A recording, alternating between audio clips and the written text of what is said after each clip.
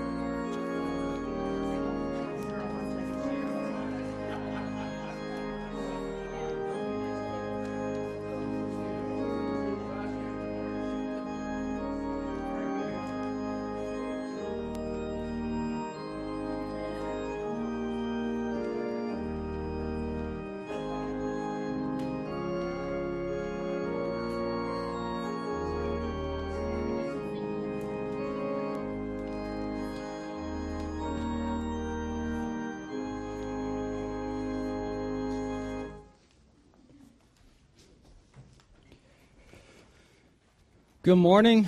Welcome to worship. It's good to see you.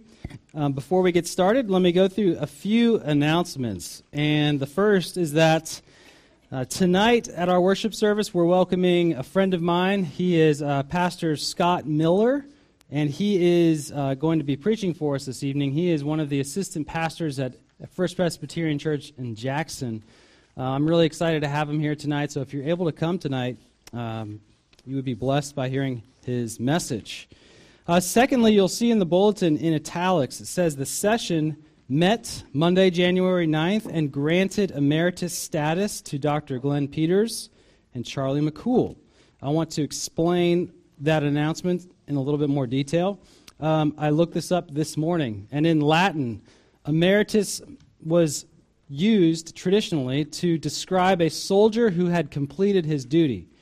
That word was used, taken up again in like the 17th century or so for those working in different professional roles. When they retired, they would keep the honorary title of what they were doing when they retired. Let me read this section from the Book of Church Order, which is what our church uses to kind of guide the government of our church. This might sound boring, but I think it will be helpful to you to understand what it is that our church leaders are doing and what happens when they retire from their position. It says this: when a deacon or ruling elder by reason of age or infirmity desires to be released from the active duties of the office, he may at his request and with the approval of the session be designated deacon or elder emeritus.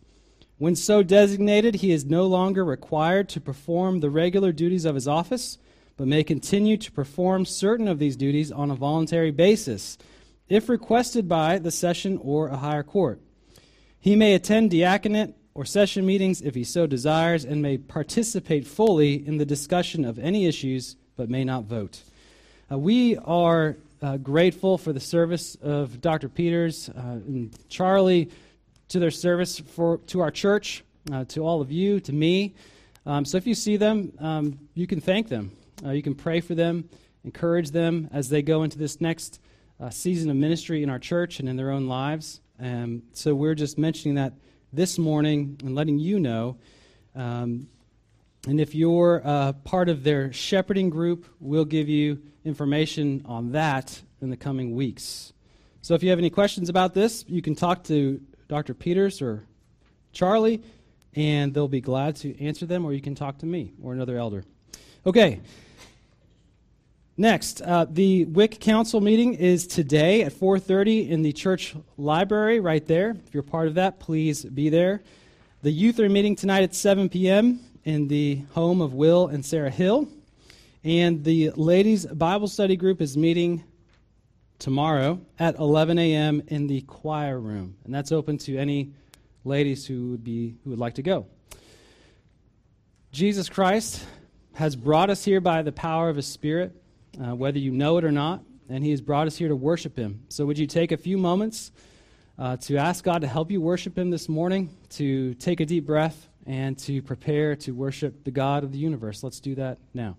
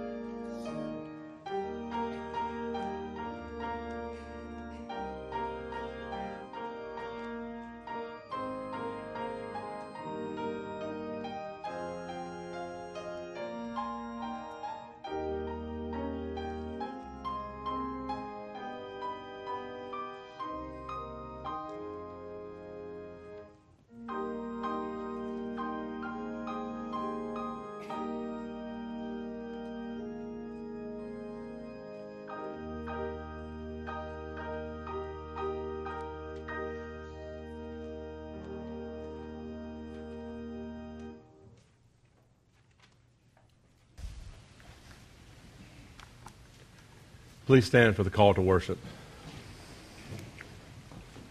It comes from Psalms 100. Make a joyful noise to the Lord, all the earth. Serve the Lord with gladness. Come into His presence with singing. Know that the Lord, He is God. It is He who made us, and we are His. We are His people, and the sheep of His pasture. Enter His gates with thanksgiving, and His courts with praise. Give thanks to Him. Bless His name. For the Lord is good. His steadfast love endures forever, and His faithfulness to all generations. Please remain standing as we sing All People That on Earth Do Dwell, hymn number 1.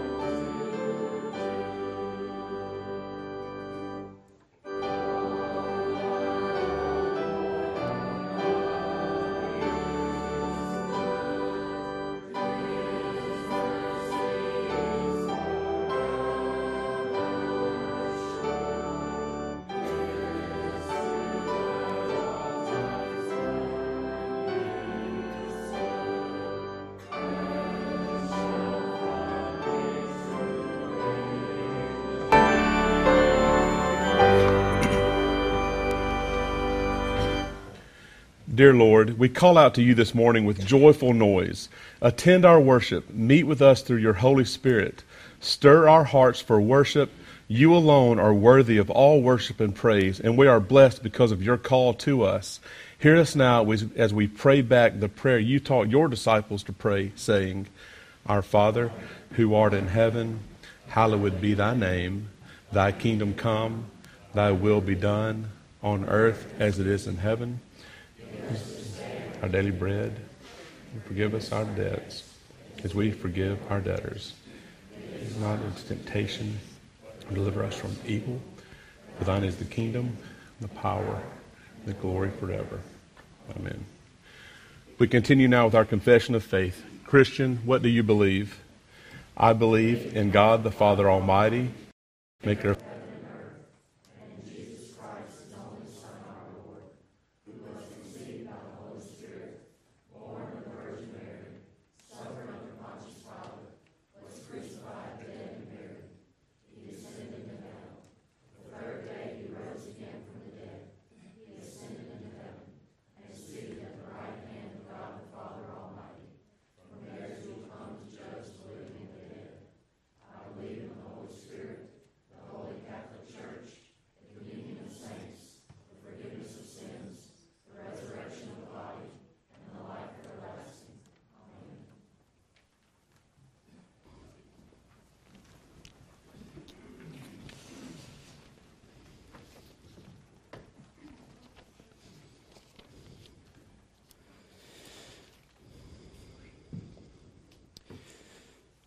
The Apostles' Creed starts off with this line, I believe in God the Father Almighty. And I want to focus on that word Almighty. Almighty means all-powerful.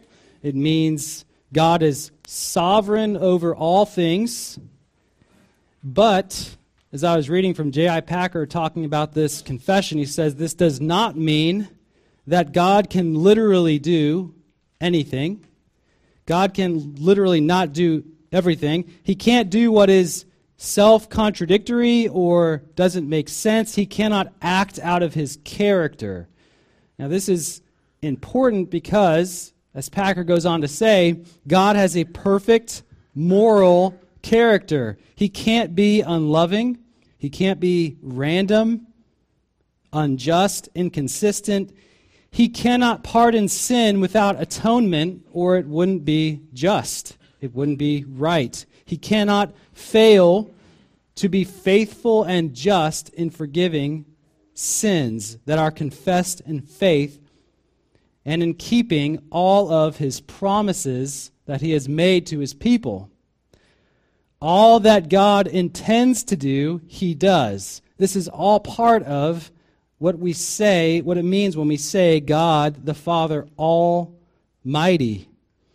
A morally perfect and good God is in control of your life, of the whole world, of all of history, and that is good. So we're going to take time, just a moment, in quiet individual prayer to go before our God, who is the God Almighty, who is our almighty God, who can do far more than we can ask or imagine. And he loves you. So as we come near to him, you can expect that God hears you, that he loves you, that he will forgive your sin, and that he loves to be with you and be near you. Let's go to God in a time of quiet and individual prayer, and then I'll lead us in a corporate prayer. Let's pray together.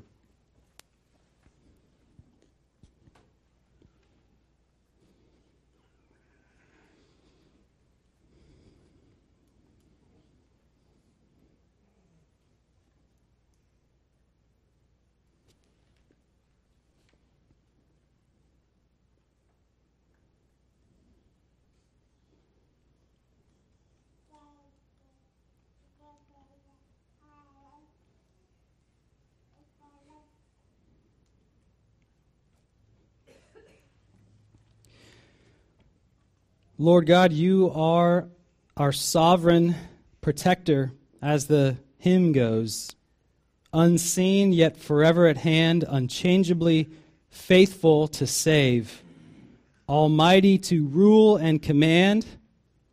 And if thou art my shield and my sun, the night is no darkness to me.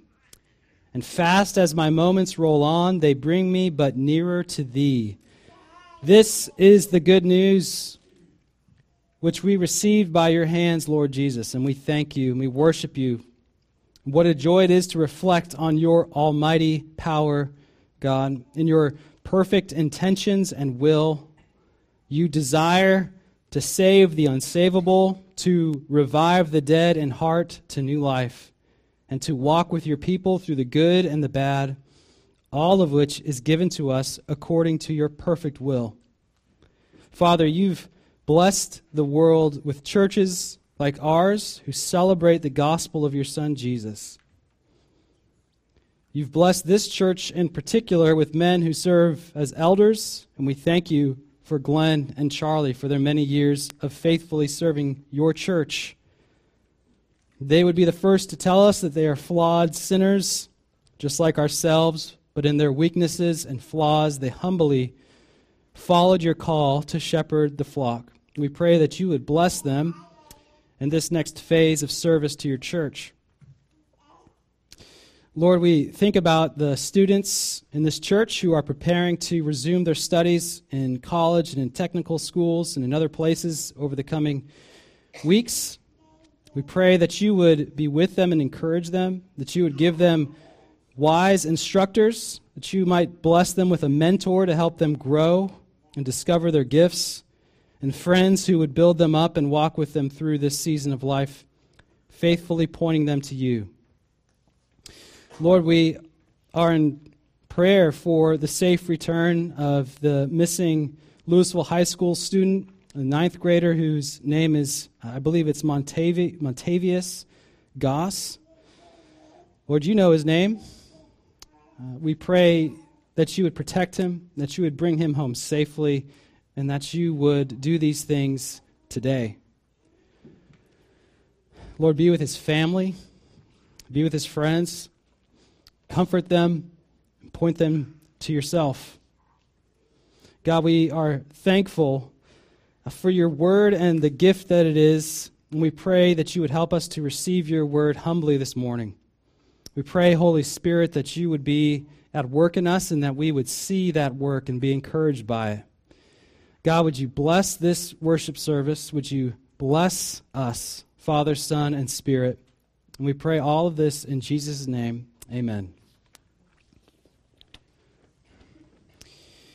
At this time, we'll take up our tithes and offerings. And as God has blessed us, as he has shown us his grace, we respond to that grace in one way, which is giving of our money to his church. He calls us to be faithful in this regard. And so, as you are able, we invite you to give to his church now.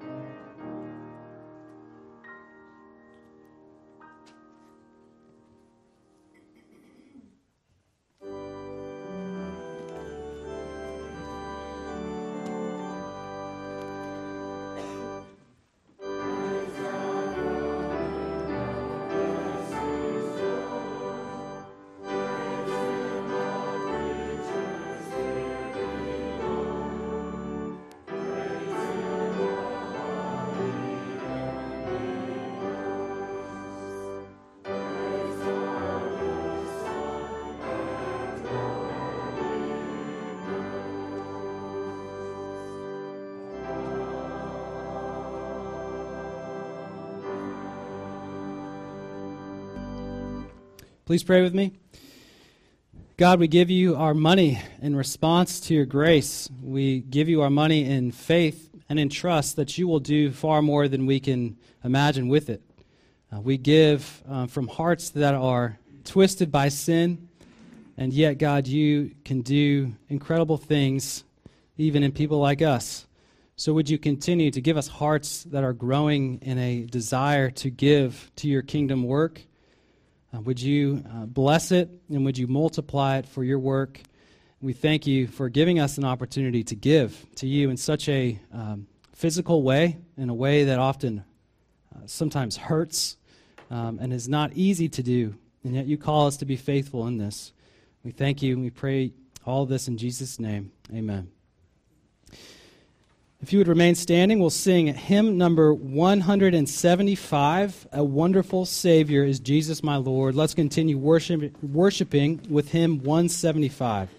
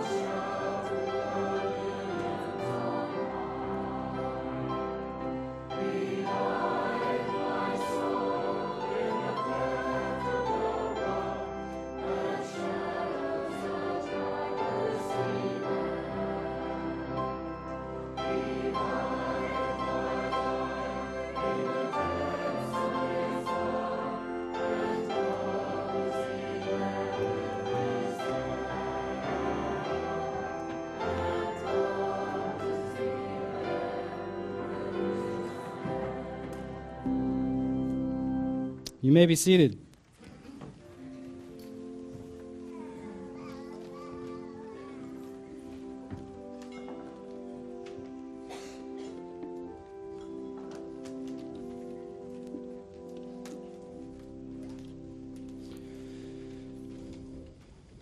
I invite you to turn to Mark chapter 5, starting at verse 1.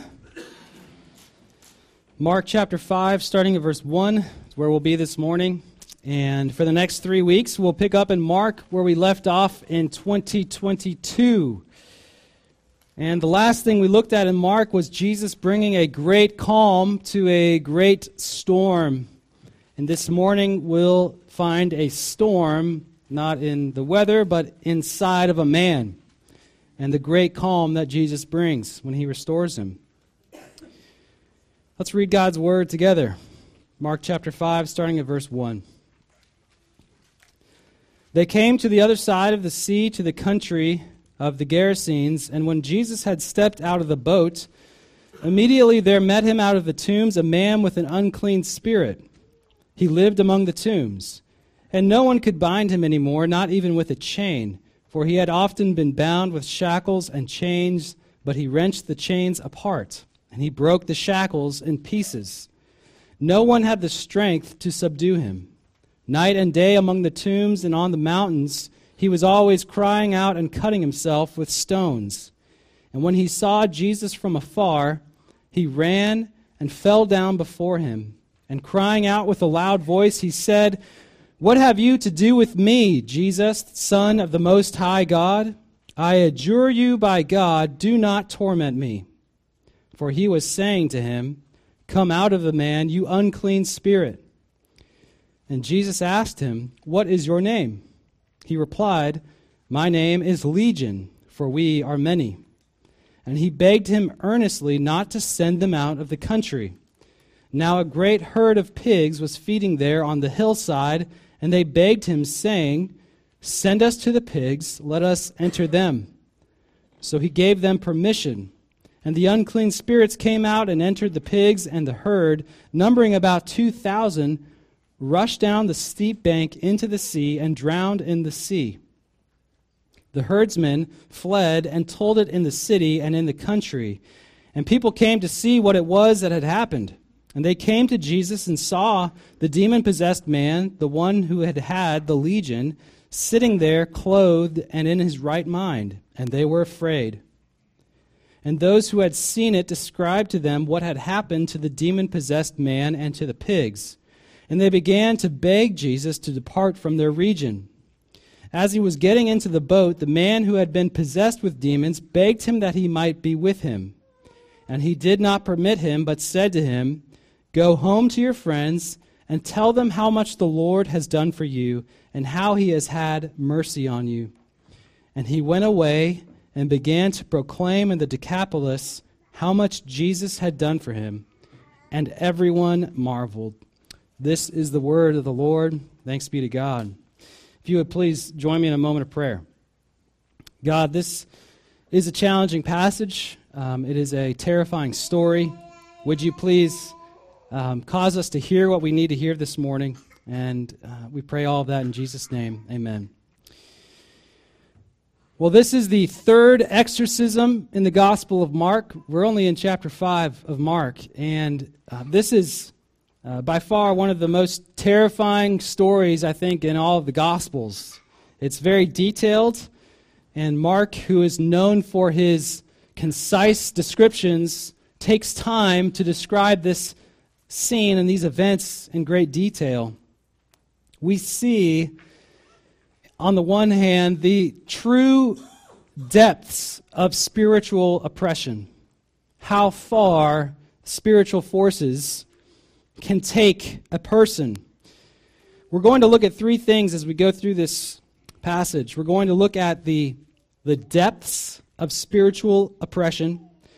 We're going to look at our spiritual opposition, and then we're going to see our Lord and Redeemer. So let's look at number one, the depths of spiritual oppression. In college, I was able to participate in what they called a Europe semester, a semester in Europe. and I got to travel to 15 different countries, including Israel. They just attached Israel onto Europe. It was great. My classes were World War II history, theater, architecture, and Bible geography. It was one of the best 4-month stretches of my life, and I learned so much. But theater is not one of my favorite things. I love movies, I love TV shows, but I don't love going to plays. But I can appreciate it. We went to a ton of different theater productions across Europe. And one that stuck in my memory was called Dorian Gray. And some of you may have read this story. It's from Oscar Wilde, I believe. It's a dark, gothic story. It's very dark, very disturbing. And I don't remember most of the scenes of the play, but I can remember how I felt during the play. I can remember how I felt. When I watched this man on stage portray the story of someone selling their soul to the devil and going deeper and deeper into a life focused on pleasure alone, this man becomes more and more evil, more and more self-centered, more and more deceived and deceptive. And this was a great example of why I don't like going to plays, because in a movie, if a movie aims to disturb you, it's just on your TV screen or you're just in a theater, but when you see real people acted out, it connects with you in a very real way, even though it's, of course, not real. So I just wanted to get out of there. The people that enjoy theater were probably really enjoying it somehow. And that picture, that portrait, stuck with me all these years. It's one of the only plays that I can really remember from that time, which was, 15 years ago for me. The portrait of the demon-possessed man in this passage reminded me of that story. This passage is disturbing, and it makes us uncomfortable. And when we read this chapter, we try to ease our discomfort by thinking things like, that happened then, it doesn't really happen now, and it definitely won't happen to me. So I can read this, and I can categorize it as one of those interesting Bible stories and move on.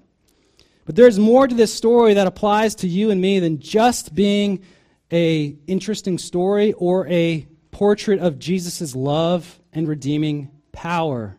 There's more to it than that. And I want us to see how we are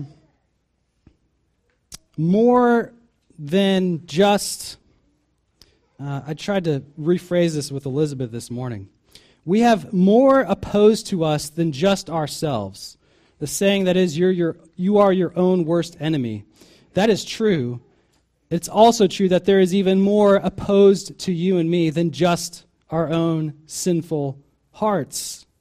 There is a spiritual component to this life.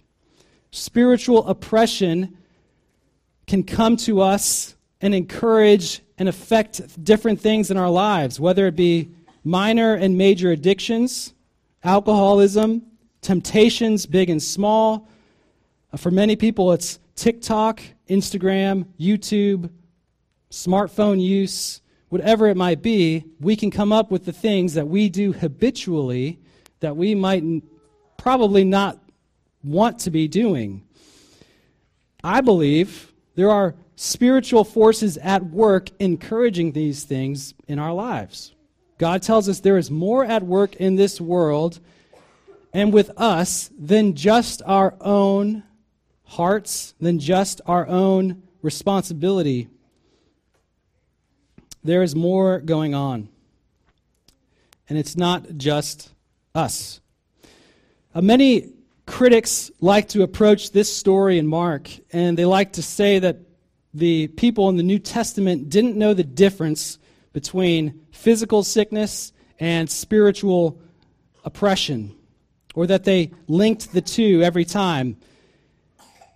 But that's not the case. When you read through the Gospels, you see that Jesus and his apostles and disciples, they differentiated between the two categories. They didn't say all sickness was demonic oppression. They didn't say all demonic oppression was sickness. Sickness has its roots in sin. It may be influenced by demonic forces, but Jesus and the disciples knew when there was a need for physical healing, and they knew when there was a need for spiritual healing and help. We know the story of when the paralytic was lowered through the roof. Jesus forgives the sin of the man who is paralyzed first, and then he heals him. He heals his whole person, spiritual and physical. He is concerned about his whole person. There is more to this world than just the physical things that we can see and know about ourselves. Today we label almost all physical and mental maladies or difficult things as being purely physical in nature. If there's a problem with the body or the brain, then there's a solution in the form of medicine or therapy or something else.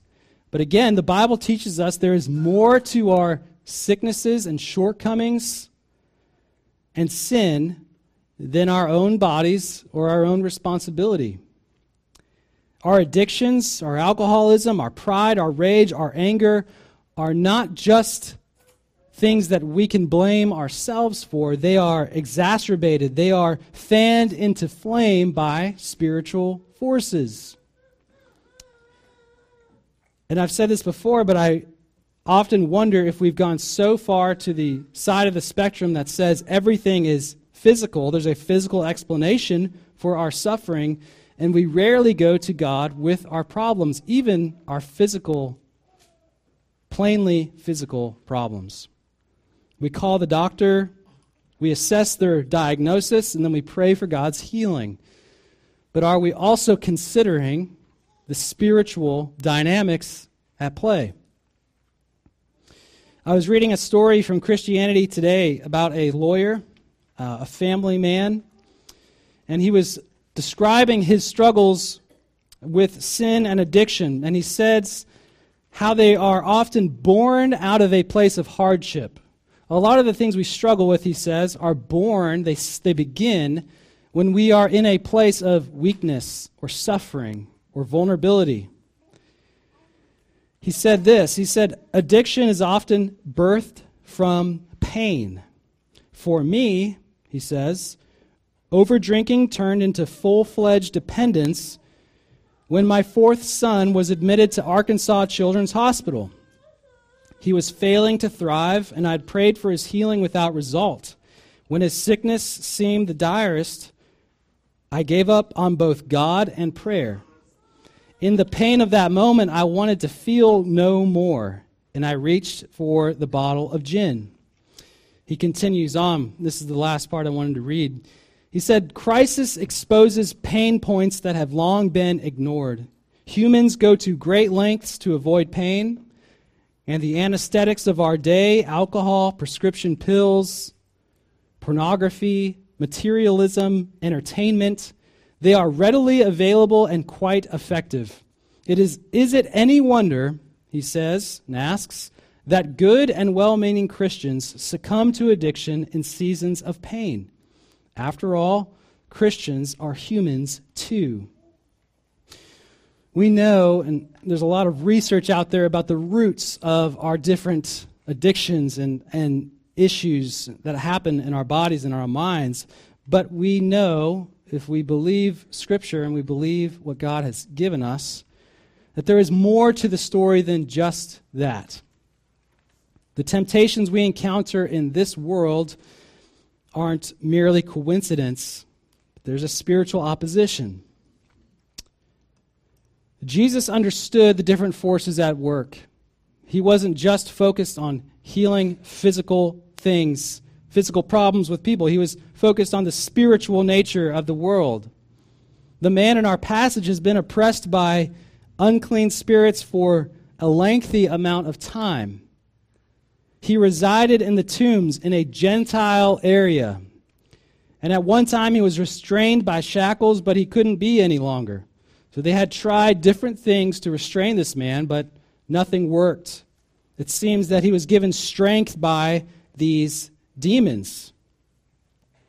Night and day he was crying out, cutting himself, and generally being a terror.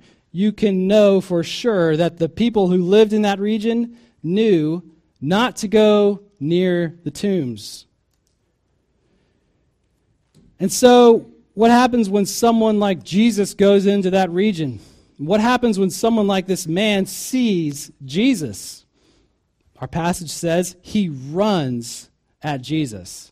If we just stop there, can you imagine if you're one of Jesus' disciples or you like Jesus and you're walking with him, following him, you're like, Jesus, we probably shouldn't go to the tombs or near the tombs. And then when you do, you see the man who the whole town has talked about running after Jesus. I can imagine that would be rather scary. I would be concerned. But what happens is that he runs to Jesus and he bows down in a posture of worship. He begs for mercy at Jesus' feet. He asks him, "What do you want with me, Jesus, Son of the Most High God?" One commentator said this was a common Gentile way of describing the greatest God of all gods. So if you believed in many lowercase g gods and idols and things like that, if you were to say Most High God, you were referring to the greatest of them all. The unclean spirits were begging this Jesus to send them into the pigs. There were thousands of them, our passage says. A Roman legion was thousands of soldiers, and they enter the pigs at Jesus' permission, and the pigs then run down the hill and are drowned. This is a huge economic loss to the pig herdsmen, to the town perhaps, but there is no comment on that. It is a weird detail to put into this story. Roger and I just talked about that before this passage. They studied this passage in Sunday school.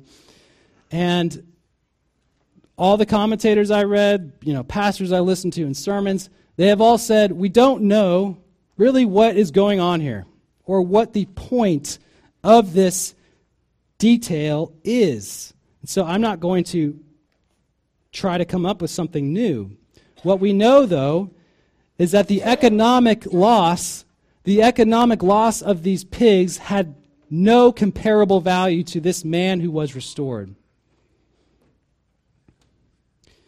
Read with me in verse 14 if you would like to. Verse 14 says this, "The herdsmen fled and told it in the city and in the country. And people came to see what it was that had happened. And they came to Jesus and saw the demon-possessed man, the one who had had the legion, sitting there clothed and in his right mind, and they were afraid." The news that the herdsmen were spreading in town was probably not good news. It was not the gospel. They were terrified. They had just lost thousands of their pigs. They had just lost a lot of money. The people were filled with a great fear. It's similar to the story that comes before this in Mark. On the lake with the storm, the great windstorm that arises, and the great or mega peace that Jesus brings in the midst of it. The people were filled with a great fear at the end of that story, not of the storm, but of Jesus. And again, we see that happening here. They're not afraid of the demon-possessed man. They're afraid of Jesus. Jesus had just restored this man to his right mind, and they had just lost a fortune. This man was given up as hopeless by the people around him. He was perhaps considered a lost cause. And yet, Jesus comes to him, restores him, redeems him, and the people around him are afraid of Jesus. There was no comparison, again, of what was lost to what was gained. For some reason, this made me think of the idea that when we think of that story of the shepherd going off after the one lost sheep among the 99, he leaves the 99, goes and rescues the lost sheep. I love that story. I love how it shows us God's love. But I think we might be more like the shepherds or the herdsmen and the people of the town. We might be more like them than we want to believe. Because when it's someone we don't like and the shepherd goes after them, restores them, saves them, and leaves us, the 99, behind, it ruins our day. We get upset because there's 99 people who are just going about their day and want it to continue as normal, but it's being ruined because of one person. Maybe that's what's going on in the mind of these herdsmen. Maybe not. Jesus' presence, his healing, they are powerful, and it is terrifying. Jesus is terrifying in his redeeming love and his power. People don't know what to do with Jesus, especially here.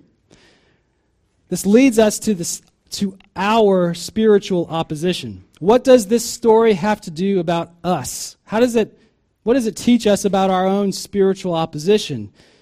As we have said, Scripture teaches that there are spiritual forces at work in the world. That's kind of a baseline truth that if you are a member of this church, you would believe that. But we often don't dwell on that.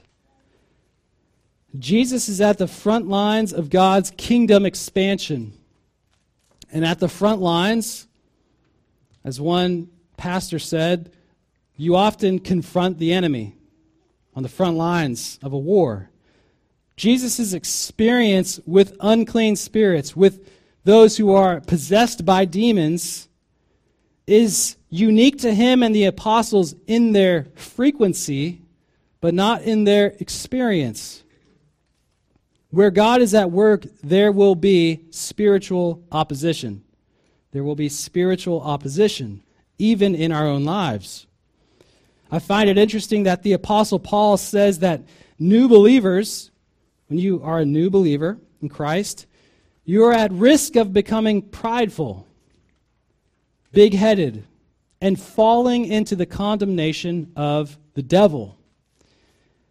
Elsewhere, he describes his thorn in the flesh as a messenger of Satan. The devil and his spiritual forces are at work in the world against all of humanity, and especially God's people. If pride can lead us into the condemnation of the devil, then there are many people living under the condemnation of the devil rather than the peace of Christ. There is no condemnation for those who are in Christ by faith. And so we see across Scripture that the demonic world, those forces that are opposed to God by every fiber of their being, will provide the kindling to our own sinful desires and even introduce outside temptations. We know that the Holy Spirit is at war with our sin, with the devil, with our own flesh. That is one of the gifts of the Holy Spirit. But if a legion of demons cowers before Jesus and is defeated by a word, how great of a comfort is it to be united to Jesus by faith? To be in this world without Jesus is a terrifying thought. Jesus desires to be Lord over our life. Jesus desires to bring peace and security, to redeem you from oppression and restore you to a right mind. Jesus wants to bring his peace. So we learn about our Lord and Redeemer, the last point, our Lord and Redeemer. In verse 19, you can read and follow with me if you'd like. Verse 19 says, "Go home to your friends and tell them how much the Lord has done for you and how he has had mercy on you. And he went away and began to proclaim in the Decapolis how much Jesus had done for him, and everyone marveled. The man possessed by demons is delivered and in his right mind, and he begs to go with Jesus. But Jesus says, go and tell your family and your friends how much the Lord has done for you. And then do you see the change in words? When the man goes and tells how much the Lord has done for him, he says, how much Jesus has done for him. Mark is so good at doing this subtle revealing of the person of Jesus. Jesus as the Son of God, as God in the flesh. Go and tell everyone how much the Lord has done for you and how he's had mercy on you. And then he says, Jesus has done this. Jesus has rescued this man from demonic possession, restored him by a word. And this is just a shadow of what Jesus would do on the cross, what he was intending to do in the near future. Jesus would soon enter the tombs again, and he would not be restrained by death itself. He would allow himself to be bound by nails on a cross. He would willingly submit himself to be stripped and to be ridiculed day and night, to be cast out by society. He would give up his life to ransom, to rescue, to redeem a sinful and oppressed people. The power at work in Jesus in this story is at work in everyone who trusts in him by faith. You struggle with sin just as I do. You struggle with habitual sins just as I do. And we are tempted and enticed to sin every day. There are spiritual forces at work against us, prodding us, encouraging us. And only in Jesus is there power to overcome sin that weighs so heavily on us. Only in Jesus is there true peace in the midst of our spiritual and physical enemies. And only in Jesus is there power to fight against the spiritual forces at work in our world that prey on our weaknesses, that attack during our times of vulnerability and suffering. Only in Jesus can we be restored both spiritually and physically as a whole person. Only in Jesus would he use doctors who are gifted with talents and abilities from him to treat our wounds, with friends and church members to walk with us and encourage us with his word and his spirit. So, Christian, when temptations grow, when the devil is at work, enticing you, enticing me, luring us, Jesus will be with you. Jesus is walking with you. He will rescue you in times of need. He will restore you. He will guard you and equip you with that old passage we know, the armor of God. He will cause you to persevere by his Spirit. That's his promise. And our passage says, when you have stories, when you experience how much God has done for you, the mercy he has had for you in Christ, go and tell your friends and your family how much God has done for you. Maybe you're struggling today with different kinds of addiction, habitual sins, or you're in a season of great suffering, and it's hard just to get out of bed. Come to Jesus because he is coming towards you. He will help you. And when he helps you, go and tell your friends, your neighbors, your family, just how much Jesus has done for you and is doing for you. I want to end in prayer, and I'm going to pray that famous passage about the armor of God. It's one we know well, one we often learn in Vacation Bible School when we're children. But when we consider the spiritual dynamics of our life that are at work in our world. It brings fresh significance. It brings a fresh reminder to us of God's help for us. So let's pray together now. God, we thank you for your word. We pray most of all, we pray this passage, help us to be strong in the Lord and in the strength of his might. Help us to put on the whole armor of God that we may be able to stand against the schemes of the devil. For we do not wrestle against flesh and blood, but against the rulers, against the authorities, against the cosmic powers over this present darkness, against the spiritual forces of evil in the heavenly places. Therefore, help us to take up the whole armor of God, that we may be able to withstand in the evil day, and having done all, to stand firm. Help us to stand, therefore, having fastened on the belt of truth, and having put on the breastplate of righteousness, and as shoes for our feet, having put on the readiness given by the gospel of peace. In all circumstances, help us to take up the shield of faith, with which we can extinguish all the flaming darts of the evil one, and take the helmet of salvation and the sword of the Spirit, which is the word of God, and help us to be praying at all times in the Spirit, with all prayer and supplication. To that end, help us keep alert with all perseverance, making supplication for all the saints. Lord, do these things, we pray. In Jesus' name, amen. I invite you to stand and sing in response to God's grace and his work in our lives with hymn number 307, and we will sing verses 1, 3, and 5 of hymn 307. Let's stand and sing.